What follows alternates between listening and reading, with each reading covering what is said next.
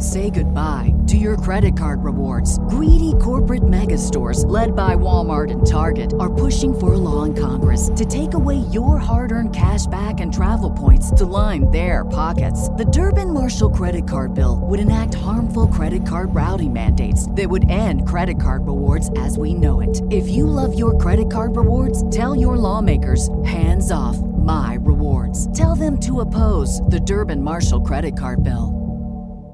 The future is a hefty responsibility and not one that we take lightly. But then taking things lightly has never been what Hefty is about. That's why we've created the Hefty Renew program that turns hard-to-recycle plastics into valuable resources like park benches and building materials. To participate, simply fill up an orange Hefty Renew bag with accepted items, tie it up, and drop it in with your regular recycling. That's it. It's that easy. It's time to rethink recycling with Renew. Particular valued resources may vary by geography. More info available at heftyrenew.com.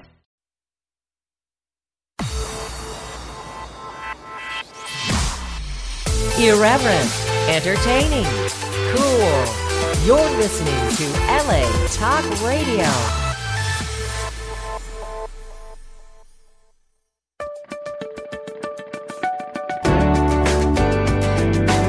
You're listening to All Things Therapy with Lisa Tahir, only on LA Talk Radio.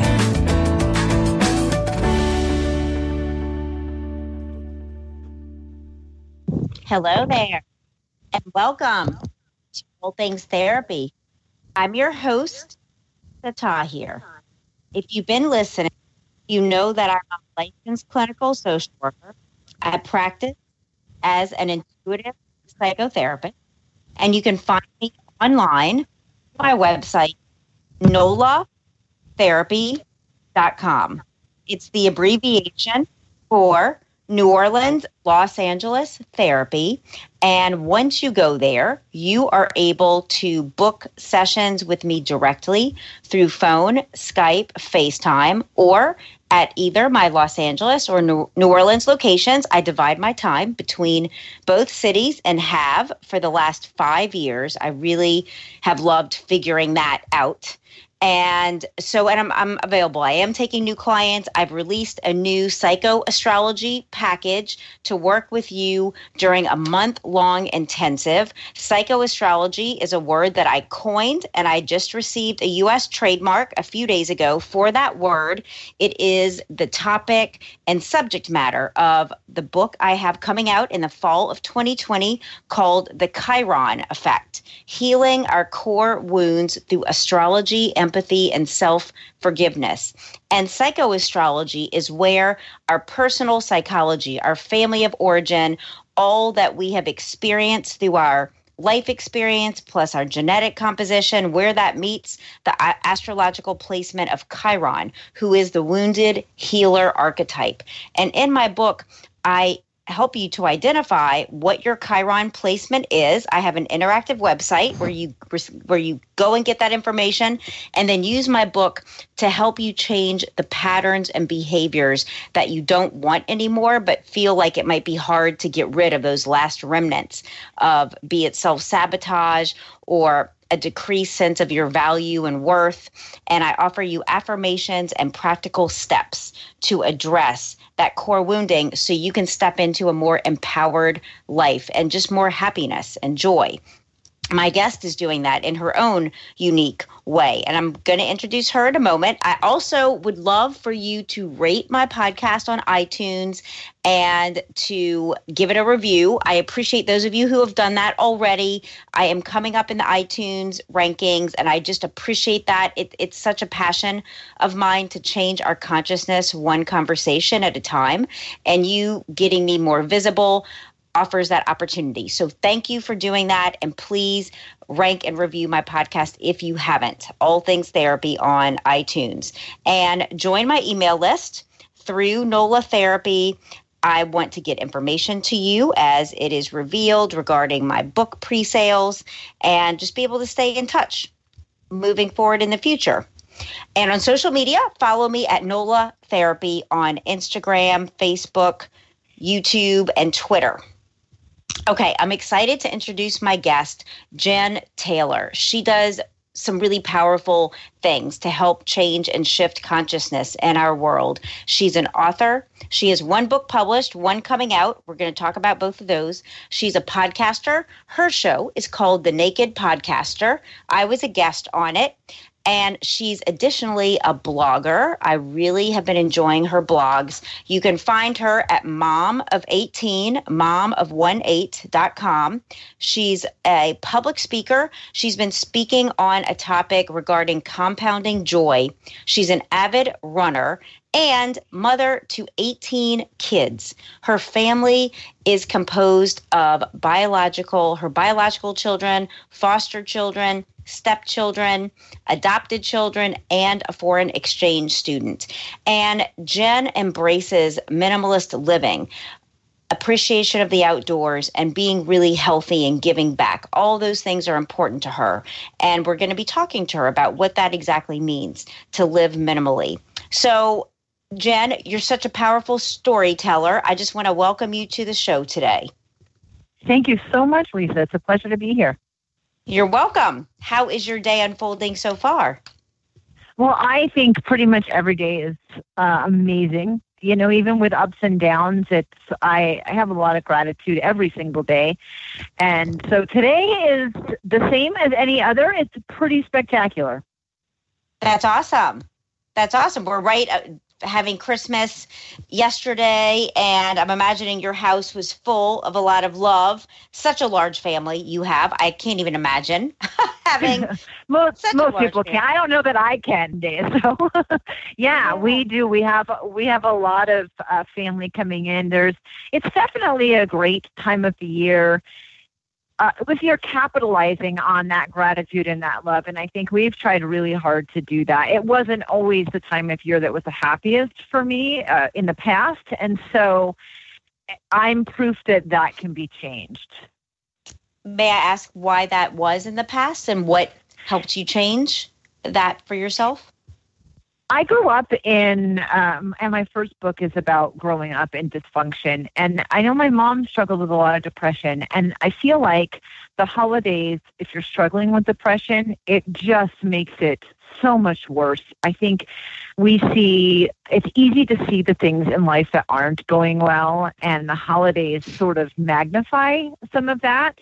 So I was kind of raised below poverty level and, with a parent who suffered from depression. And so when I left home, I really had to try to figure out at the age of 17, when you're figuring a lot of things out, why the holidays were sad. And I wasn't sad. So what about the holidays were sad? And then I came to realize that I could really make them anything I wanted. So Christmas became a time with the first child that was born that I really had to think about, what do I want it to be and how do I want to package it up for the kids that are growing up in my house compared to how it was packaged for me. Okay. And then it didn't need to be sad or depressing. And so I made a lot of changes. I implemented traditions and things that I thought would really help my kids grow up, regardless of what your income level is, that just made the time of year happier. And I think that it's good to be able to capitalize on that as well. Absolutely. You know, before, what you're saying is reminding me of, I had to stop in a local shopping mall for something on my way home to do this show together and to get something specific for my stepmom. And just walking in the mall, the energy I found so overwhelming, because I've been quietly at a friend's house just having a very meaningful Christmas, and just the bombardment of the lights and the people and the gifts, the commercialism, I found so overwhelming. It's almost like I couldn't wait to get out of there. And so I think what you're saying about making the holidays, what I hear you saying, meaningful for you, regardless of your income level, regardless of what we think we should do. And I'm imagining with a family of 18 kids that would be important to come up with some unique ways to celebrate something like Christmas that isn't so commercially driven. It was very important to me. And one thing that was important when I was on my own at 17, I bought a stocking at the Dollar Tree, and it had these iron-on letters, and I tried to iron them on, and they were crooked, and I burnt it, and it was just one of those sort of pathetically hilarious situations where you realize that you're kind of starting life and you're alone. And when I thought about that, I thought, what would make it easier when I went out on my own? And so I started a tradition 27 years ago that every child got an ornament every year. So they all had their own little Rubbermaid bucket, and they got an ornament once a year, which means when you leave the house, you should be leaving with a minimum of 18 ornaments. And the goal was, right? The goal was that it would be filled with memories. And of course you have more because the kids would make things or someone else would give them, or if they ran a race and had a medal and they wanted to turn it into an ornament, we really, every vacation we went on, we would buy an ornament. Every trip we took, because ornaments were expensive and easy to find. It could be a keychain that we turned into an ornament. Oh, that's brilliant. The kids... Right? The kids were always geared to look for items like a necklace that's larger, or, like I said, a keychain. So when we went to the Hoover Dam or to Area 51, we couldn't find an ornament per se, but we did find keychains there that we could turn into ornaments. And those became the memories of their life growing up. And some of those were put into my ornaments, like the community ornaments, and others were that the kids would turn things into ornaments that they had. So this year was really exciting because we've got so many kids now that are adults. They've all left with, the hope chest of things that I saved that were theirs, their scrapbooks and photo albums and school stuff and special things that I kind of saved for each one of the kids, and then their bucket of their Christmas ornaments. And a lot of them have moved out on their own, and this year was their first year where they did Christmas themselves and had their own tree. So it was really kind of phenomenal to see something that started 27 years ago really take hold and come to fruition, because that's something I did for a long time without seeing an end result. And this was not the first year that that's occurred, but the first year that it occurred with so many kids where they all started their own tree, and they got to move out and have this bucket full of memories of their life growing up that they got to start their own tree and their own traditions with. And that was pretty phenomenal. So that was something low cost that I did that we kind of did throughout the year in small ways. Yeah. Really capitalized on it on the holiday. So the holiday for them never needs to be sad. They have this, this box full of good memories. Collection of memories. And I love the idea of using different things for ornaments. I know you're a runner. I am also, like race medals. I never thought what perfect ornaments those make. They are the perfect ornament, right? The perfect size. So we really, I think about 27 years ago, I really started looking at ways that you could build your ornament collection. And Christmas for us is it's just memories of the years. And that's been really fun. So every year, the kids that still lived at home got to go through all of their ornaments, and we'd all sit and watch them, and it would be their spotlight time. And then they were allowed to hang up 4 because, good God, with that many kids, Yeah, right. There's no way so they would choose 4, and then Christmas Eve, they got an ornament every Christmas Eve. They got to open it Christmas Eve and hang it on the tree. So I think implementing things that seem small, or they're small every year, one ornament is a small thing. But over time, that compounds into this bucket of ornaments that they all grow up with, and their own memories that are attached to happy things that happen to them throughout the years that then they can launch their own Christmas tree and traditions with. And so that's one of the things I'm all about, compound interest and compounding joy and gratitude. And so that's been a 27-year process for me to compound that tradition in my kids' lives and then see it happen when they move out on their own. I'm wondering if this is one of the principles found, and you shared with me privately before coming live, you're working on your second book having to do with non-traditional parenting. So I'm thinking these are some of those hacks and techniques, so to speak, that I'm thinking might be in your book. Is that true? Yes, and there will be a lot. I mean, it's the non-parenting parenting book. I personally don't think that we can have a parenting book of advice because each one of us is so unique in our parenting styles. Even my husband and I, just the two of us, and we're the same in a lot of ways, but we're different in a lot of ways also. And every one of our kids, they say kids are like snowflakes. No one is created the same. And anyone who's had a child, when they're born, regardless of what you think you're going to, how you're going to parent them, they come wired with their own personality. And so, yes, your parenting goals can kind of be the same, but how you implement them is different child to child. So there's a lot that goes into that book. And yes, that's a huge part of that is where can we find ways to compound the positive aspects of parenting that you'll need to tweak because you're a different parent and your child's a different child. And I understand that because I've parented every one of my kids differently, even though my goals were the same. What were your goals in parenting your kids that were consistent? God, my first goal is not to screw it up. Really, the number one goal, I think, is to minimize how many, if there's a quota of mistakes to be made as a parent, I am nailing it at life. I am meeting my quota. I've even exceeded my quota. My kids would be happy to share with you all the times I've made mistakes. And I think sometimes as parents, we're kind of on survival mode. In just the day-to-day raising, we have this expectation of the joy that we'll feel of being a parent, which that exceeded my expectations. I never knew there's no possible way to describe the love that you feel as a parent until you experience. It's like explaining what salt tastes like to someone who's never tasted salt. There aren't really words to put that into perspective that's adequate. And so that joy and that love that you feel exceeded expectations. And then the feelings of, oh my gosh, am I screwing this up entirely, definitely exceeds your expectations. And so I think the first thing with parenting is just surviving it and not completely making a mess of it, even when you're trying to give 100% every single day. I think most parents feel like they're screwing it more than they're succeeding at it. And I'm no exception.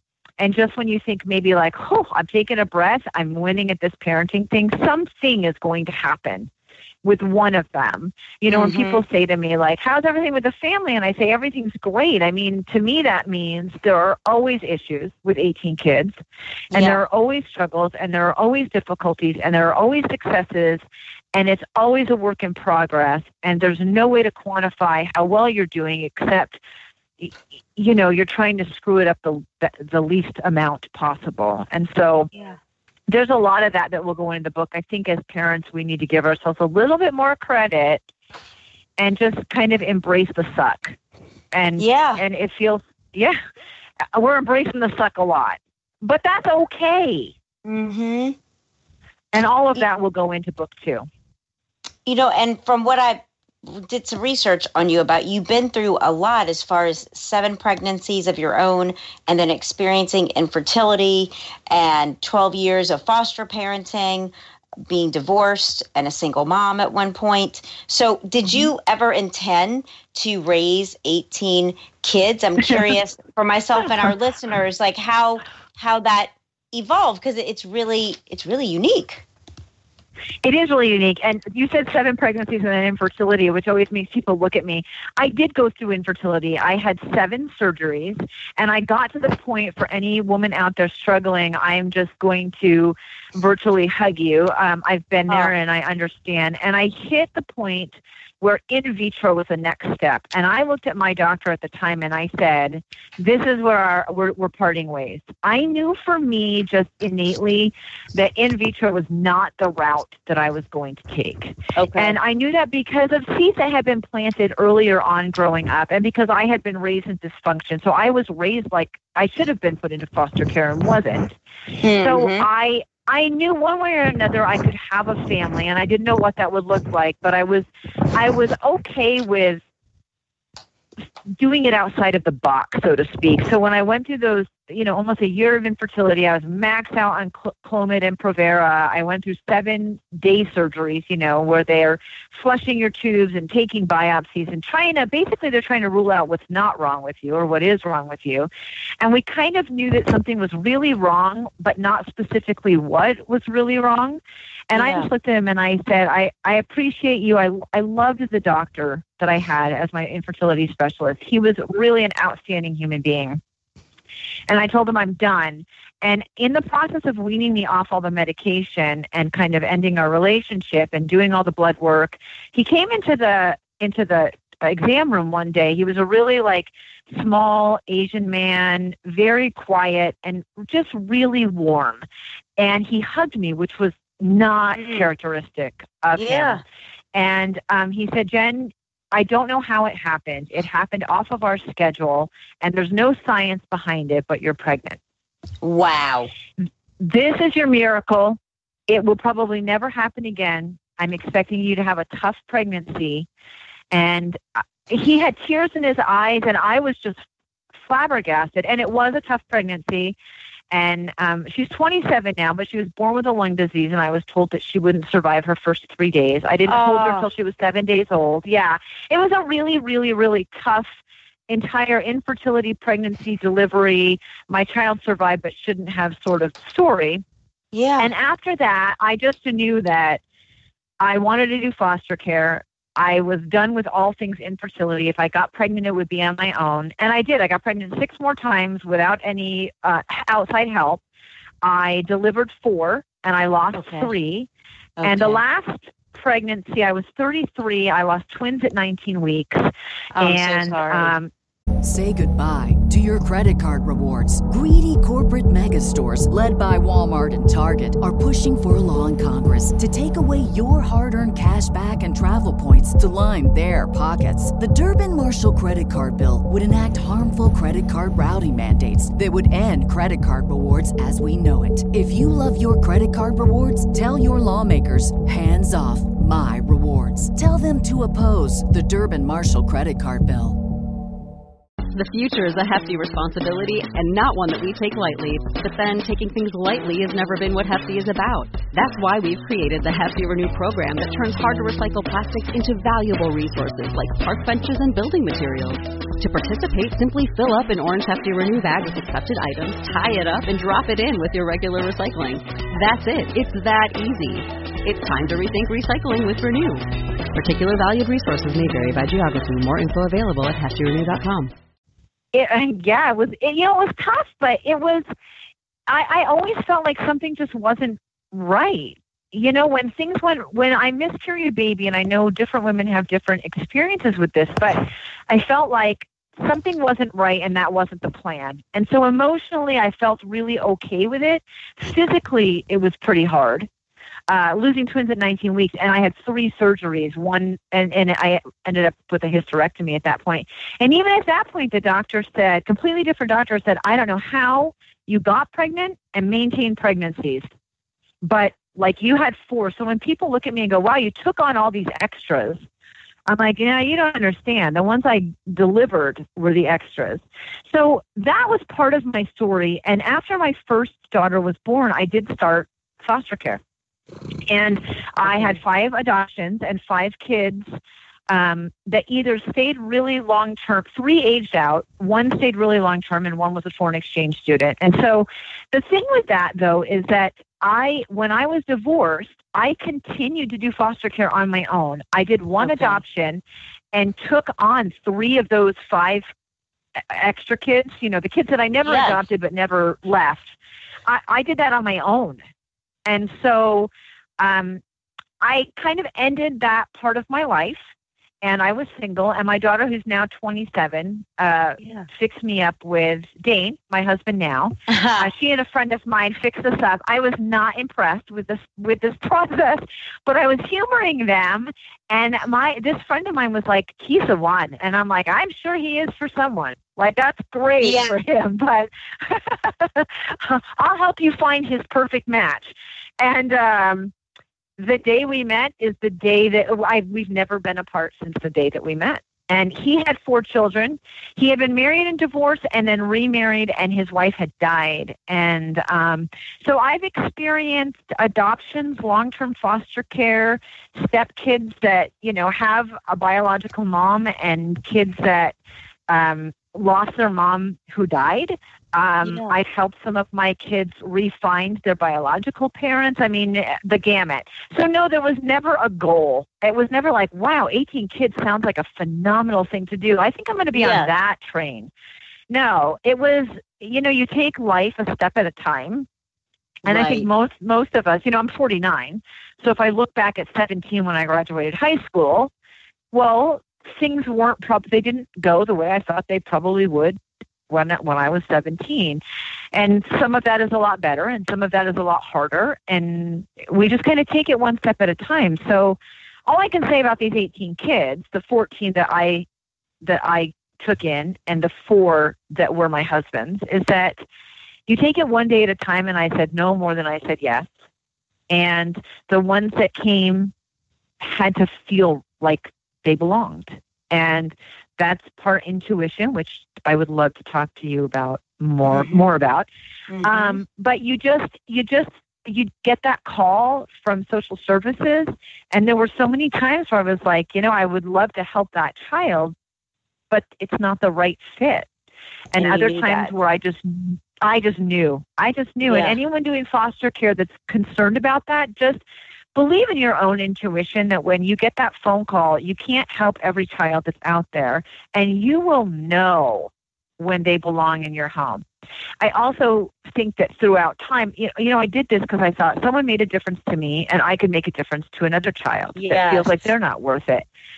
You don't consider, or I didn't consider when I started this journey of having kids 27 plus years ago, that they would make a much bigger impact in my life than I ever would in theirs. I believe that. So it's been a fun ride. Yeah. The whole time you've been talking, Jen, one of the themes that keeps popping up in my mind, I mentioned it before we came live, is how have you managed to do what you do as an author and podcaster, speaker, vlogger, blogger, your own running and health? How have you balanced that? What can you offer listeners that to help them carve out this time? I'm imagining you've prioritized time to do these things you do for work, and how do you keep from being overwhelmed or work through when you are overwhelmed? Yeah, I'd say more work through when I am overwhelmed, because I'm not sure that it's possible to ever be completely not overwhelmed. Right. I think you said the word prioritize, and we all prioritize things. For me, I saw a mom who was depressed and obese, and I didn't want to be that for my kids. So it was really important at a pretty young age for me to eat healthy and take care of myself.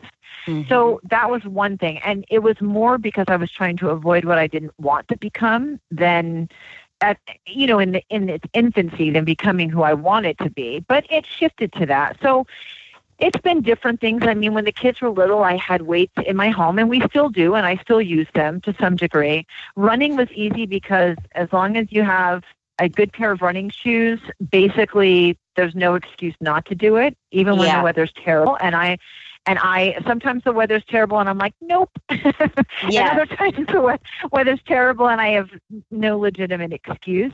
But I think, staying fit and healthy became something more about who I wanted to be than who I did not want to be. And that was a good shift for me. And the other thing is that I've used a calendar. I have found running groups. I run with a women's group the last 4 years. And before that, it was a different group. And before that, it was on my own. But basically, I don't find excuses to not do. There's a million excuses to not do things. And I just didn't allow those to rule my life. I allowed my desire to be fit and healthy to rule my life, and my desire to want to work and still write. I think I've been writing since my senior year of high school. And so it's been a 30-plus year thing. It's cathartic for me. It helps me grow and help me become a better person. At the same time, if I can share a story that can help someone else, then I'm winning. It's a win. So I think I've just balanced it when I've been a stay-at-home mom, and I've been a working mom, and I've been an entrepreneur the last several years. And regardless, there are a lot of time sucks, and I think you just really need to be aware of what the time sucks are and when they're okay and when they're not okay, and what things are your priorities, and to just set those on a calendar, and then they become important. Date night's probably one of the most difficult. I think it's important to continue to date the person that you originally start out dating, right? And it's fun, and you shave your legs, and it's all candlelight and and stomach jitters. And to keep that sort of romance alive, although it does change, it was really important for me to keep dating the person that I was with, and that's really hard to keep doing, And so I think just looking at, well, first of all, communicating what's difficult, and really capitalizing on what we're all good at. I'm good at things that are different than what you're good at. And when we connect and we realize our strengths, we can use each other as resources. It's not a competition. It's a collaboration. And I think I learned early that I'm really okay with not being good at everything, because there are other people that are good at things that I can connect with. And so I think you just sort of build those relationships around you, and that makes your life a little easier. And then you schedule things, and then you help people with the strengths that you have. And it's just kind of been a hamster wheel of that sort of thing. And when you fall off that hamster wheel, you just have to recognize it and get back on. And I hear you saying, too, trial and error, to schedule your self-care, schedule the work you're doing, and then tweak things as you go along in the process, and seeing what, like you're saying, the time sucks. Like, you're learning, you're evolving as you go through each day to evolve your schedule and balance given what's presented each day. So I'm thinking it's organic and moving and living. It is. And I love that. I love that idea. Yes, I love the idea of it, organic and moving.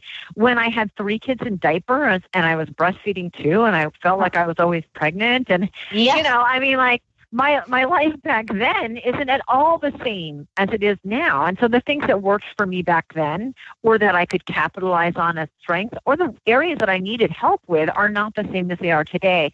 And so it's not this journey we're taking is not a one and done. And it's a destination, right? It's the journey, not the destination. I mean, I don't know where I'm going or where the end result is, except that at some point life does end. So in the journey from now until then, it's going to be this constant evolution. It's very alive. And so it's okay to make tweaks and changes. Yes. And the importance of date nights with your partner, like you're saying. I think that's just important to note, that life gets so busy, and I end up seeing a lot of couples that have neglected their own relationship with each other.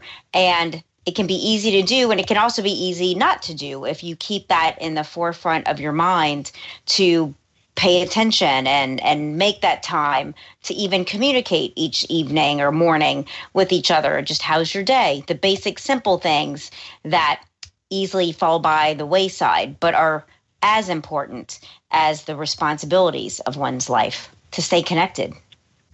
Absolutely. I mean, I've gone through divorce, and so I know what that looks like. And I didn't get married to get divorced. It wasn't something that I had planned on doing, and it's really difficult and tragic. I think keeping a relationship really good and healthy and strong is far easier than the chaos of having things end, especially when there are kids involved.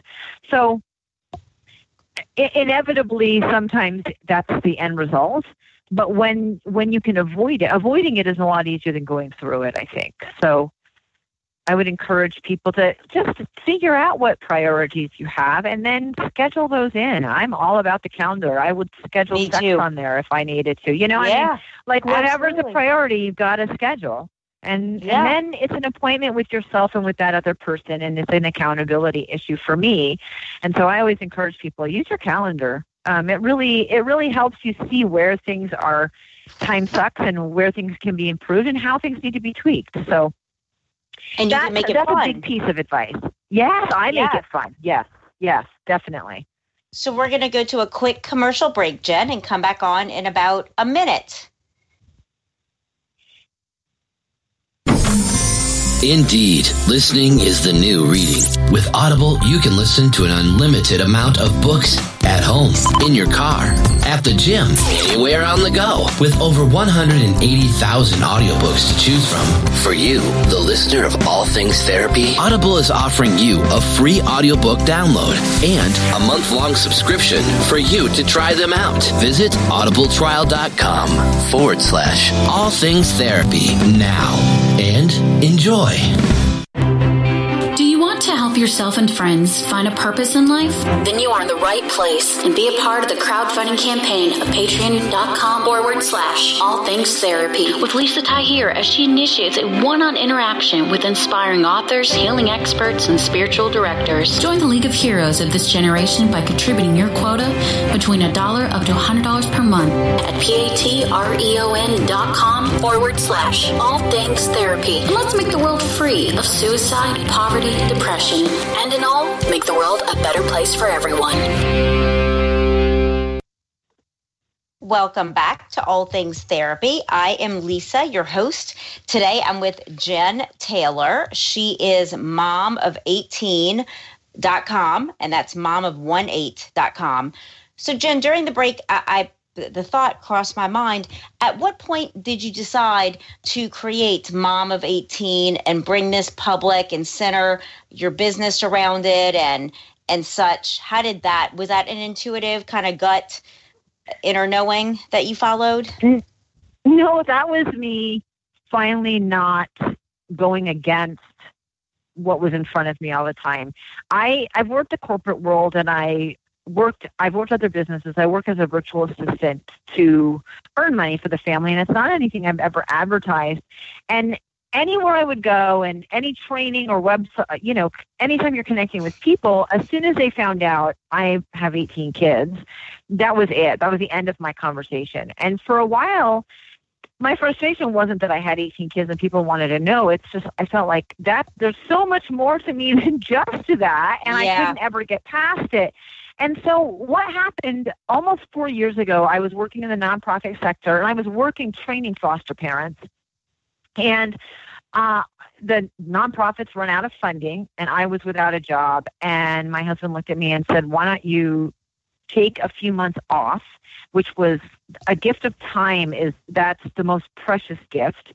And he said, you can write the book that you've always talked about. And I had to actually decide, do I want to be a person who talks about how I want to write a book and just doesn't, but talks about it a lot? Or do I actually want to be the person that writes the book, right? Because then I was given this gift of the ability to do it, the time to do it.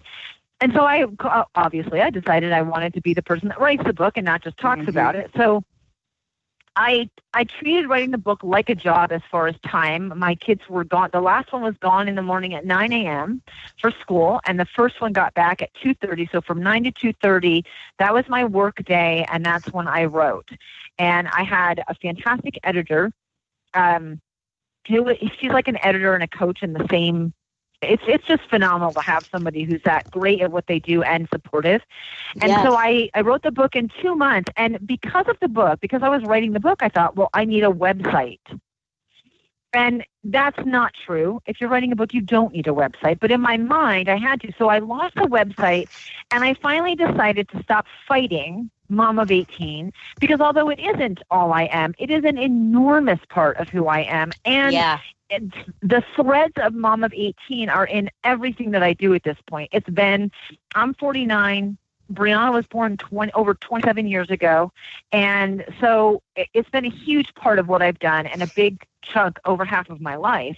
And so I needed to stop fighting Mom of 18 and embrace it. So the website Mom of 18 happened. The book was launched the same year. And that was almost 40. This March or April will be 4 years. So 2020. Okay. So 2016, I launched the website, and I just kind of decided. Now, I've been writing a blog that started in 2012, and I had 909 blog posts. It's been over 8 years now. That's amazing. Yeah, that was amazing. And so I had that ported over as a page instead of running two separate things. I had everything on one landing page. So the book was there, the blog was there, my landing page was there, the about my family thing. And then when I wrote the book, I was proud of myself for doing it. It's a huge accomplishment for those who are published authors, because 85% of people that say they're going to write a book don't. And I was given this gift of time, and I was able to complete this. And I felt very proud. And I self-published, and I thought, I want to help the 85%. I'm going to help everybody write the book, because everyone's got a story. Mine is just one story, so I wanted to help share it. And, it was like a square peg in a round hole, me helping people write a book and what that looked like. And so a friend of my husband said, he had a very successful podcast, and he said, Jen, you should start a podcast, and handed me my first microphone. And within a month, the podcast was born. And that was, it was 2.5 years ago. It was just under a year of the website and the book being published. And so this was great, because in a podcast episode, you spent an hour with me, and you were a guest on my podcast. Yes, you get to kind of write a book in an hour, right? Right. Tell your story authentically. You get to tell your story. So I felt like, in a very roundabout way, I'm helping people write their story, whether you wanted to or not. And I'm getting your story out there to the public in a different way with a lot less commitment. You do have the ability to some degree to be a little more anonymous. So for people that feel like, well, I don't know if my story's worth it. Yes, it is, first of all. But this is a little bit less intimidating to be a podcast guest with me. And so it was all about, everything in my life was all about, sharing the story or helping change someone's story, making their story better, whether it was the kids that I gave birth to or the foster kids and changing their life a little bit, or, not even me changing their story, but getting them in the right place to have their story changed. And so I just have been in love with the story for years and years, but recognizing that I should capitalize on Mom of 18 instead of fighting it. It was like a salmon upstream for me. I was always fighting against that because I wanted to be seen as more. And when I gave up on that, I am, but I can be through that. Yes. Oh, thank you. Yeah, I am, and so it's okay. As soon as I embraced it instead of fighting it, things were much easier. It was like everything just fit into place. And, then with the website, the book, then the podcast, and my blog being ported over. And so that's kind of it. I went very backwards and fought against it instead of thinking, oh, look at this. This is so great. I should capitalize on it. I was very opposite of that. And it was interesting that through that is how people see me as more than Mom of 18. It's through Mom of 18 that happened. So that's like the doorway to all the other aspects of you. It was, and how cool is that? And it is a huge part of who I am. And I have always loved sharing, whether someone asks me a question on how to adopt or what it's like to do foster care or has questions. All of these journeys, they're big decisions, and it's scary or intimidating. And if you can talk to somebody who's been through any and all of it, I've been divorced and been a single mom. I've started my own business. I've blended families. I've had kids through basically every avenue, and I've experienced struggles through my kids in every single, at this point, I can't think of some way that they haven't surprised me with a struggle, but I'm sure there will be. I'm sure they'll continue that. But, I've been through it. So why not use that almost 30 years of experience to help somebody else make things a little bit easier? Well, and the life skills that you've learned through being a mom to 18, that what you learn about patience and resilience and navigating life in a way where it's not just you have so many others to think about. And I'm thinking there's so many rich opportunities there to pass on as you are through your blog and vlog, and when you public speak on Compounding Joy, all you have to offer as a result. I love my life experience. It's been a really incredibly fun, crazy, unexpected adventure. And I think I've gotten through it. That I believe you asked me a little bit about that before, how do you get through it? How do you navigate it? It is a life that I chose. And I think once we look around ourselves, you may be divorced or a single mom or struggling, or I've had a lot of addiction cross through my life, and I'm the normie, but yet I'm surrounded by people who have had addiction or anxiety or depression. And so what do I need to learn from that? Or how can I help that? And I'm never sure. I think every experience is a teaching moment for us, and a moment, we're learning and we're teaching. And if you think about that, wherever you are in your life, it is the life that you've chosen. And when you realize that, you think, okay, I may be in the suck right now, but this is what I've chosen. And so I am in control over making that different. It becomes this really super fun adventure. And that doesn't mean that the suck doesn't happen, because it does. There have been moments, even this week, there was a moment in my parenting journey where I sat and just had a good cry because I needed to, because I want to be better than I am. And I want to be more for my kids. And I don't want them to hurt and to struggle. And I don't want to be part of the hurt and struggle, or have a decision that I've made impact our relationship in a way that's less than ideal. I don't want wedges between myself and my kids. So when those things happen and they're inadvertent, it's okay to sit there and have a moment where you really embrace the suck and figure out, okay, one way or another, my choices got me here. So this is the life that I have chosen. If I want it to be different, I have to make other choices to veer off in a different direction. And I've really, really loved my choices, even the ones that were not fun or particularly great, or where I've been the one that screwed it up. But I think taking ownership of that is a really huge way to make it better and to make it more of an adventure. So, it is definitely all in your attitude. And I've really tried to capitalize on the things that I think are the good in the suck. So, it's funny. It's funny you bring up attitude, because a blog post of yours I really liked was the one you titled "Your Attitude Determines Your Altitude," from Zig Ziglar. That quote I really Zig Ziglar. liked.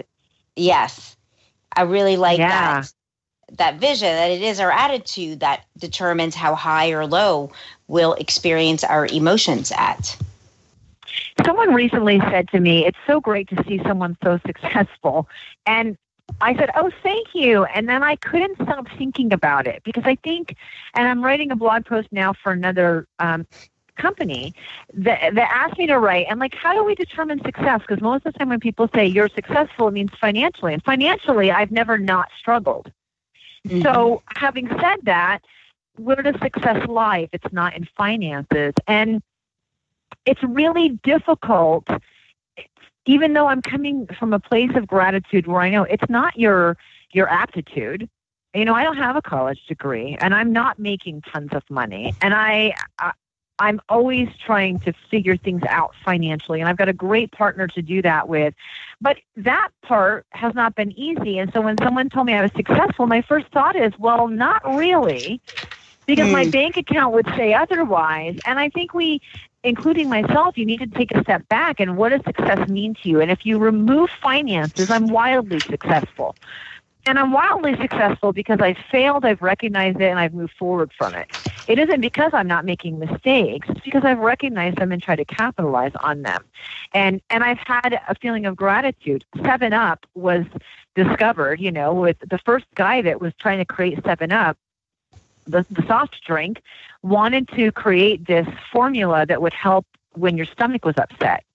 And he tried it, and he tried it, and he tried it, and he gave up, and he sold it. He had tried 6 different formulas, and the person that purchased his information, his study, did it, made some tweaks, and did it another time, and it was successful. And that's why it's called 7-Up. It was the 7th attempt. That's great. Sometimes we're right. I mean, sometimes we're just one step away from this massive breakthrough without ever knowing it, and we give up before we realize we're right there. And so failing forward is a really important thing. Man, I make my quota of mess-ups. I'm failing forward, though. I'm trying to do better based on the mistakes that I've made, and I have a lot of gratitude in that. I'm thankful that I got to learn whatever lesson I got to learn out of that struggle, and I hope that I can move that forward by teaching it to someone else or making their struggles slightly less. And it's not just my stories and my screw-ups and my struggles. It's the people that I connect with, which is why I think the podcast is such a powerful tool. Because it's not my story. It's everyone else's. It's all these other stories. I am one story. But when we can kind of connect each other and our hardships and we build our toolbox through all these other experiences, then how much better off are we? And that's, you have to have a little bit of humility and embrace the suck in order for that to work well.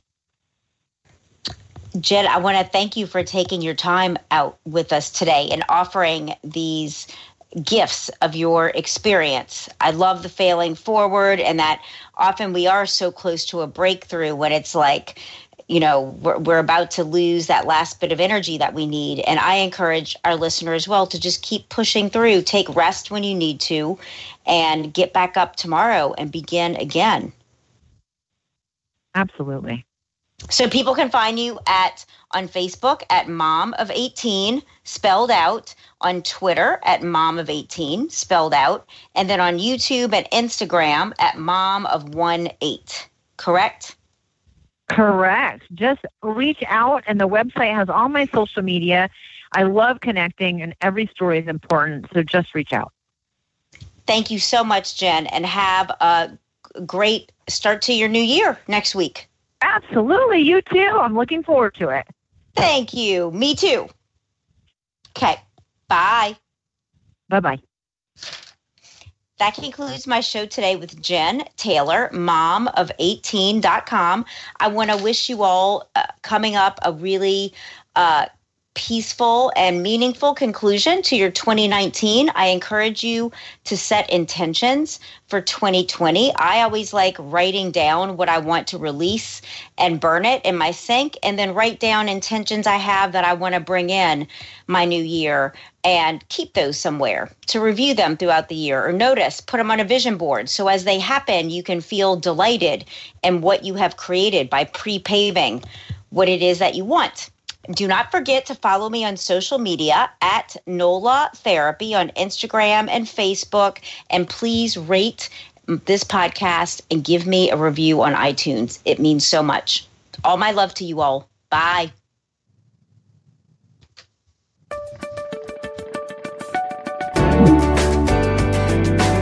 You're listening to All Things Therapy with Lisa Tahir, only on LA Talk Radio.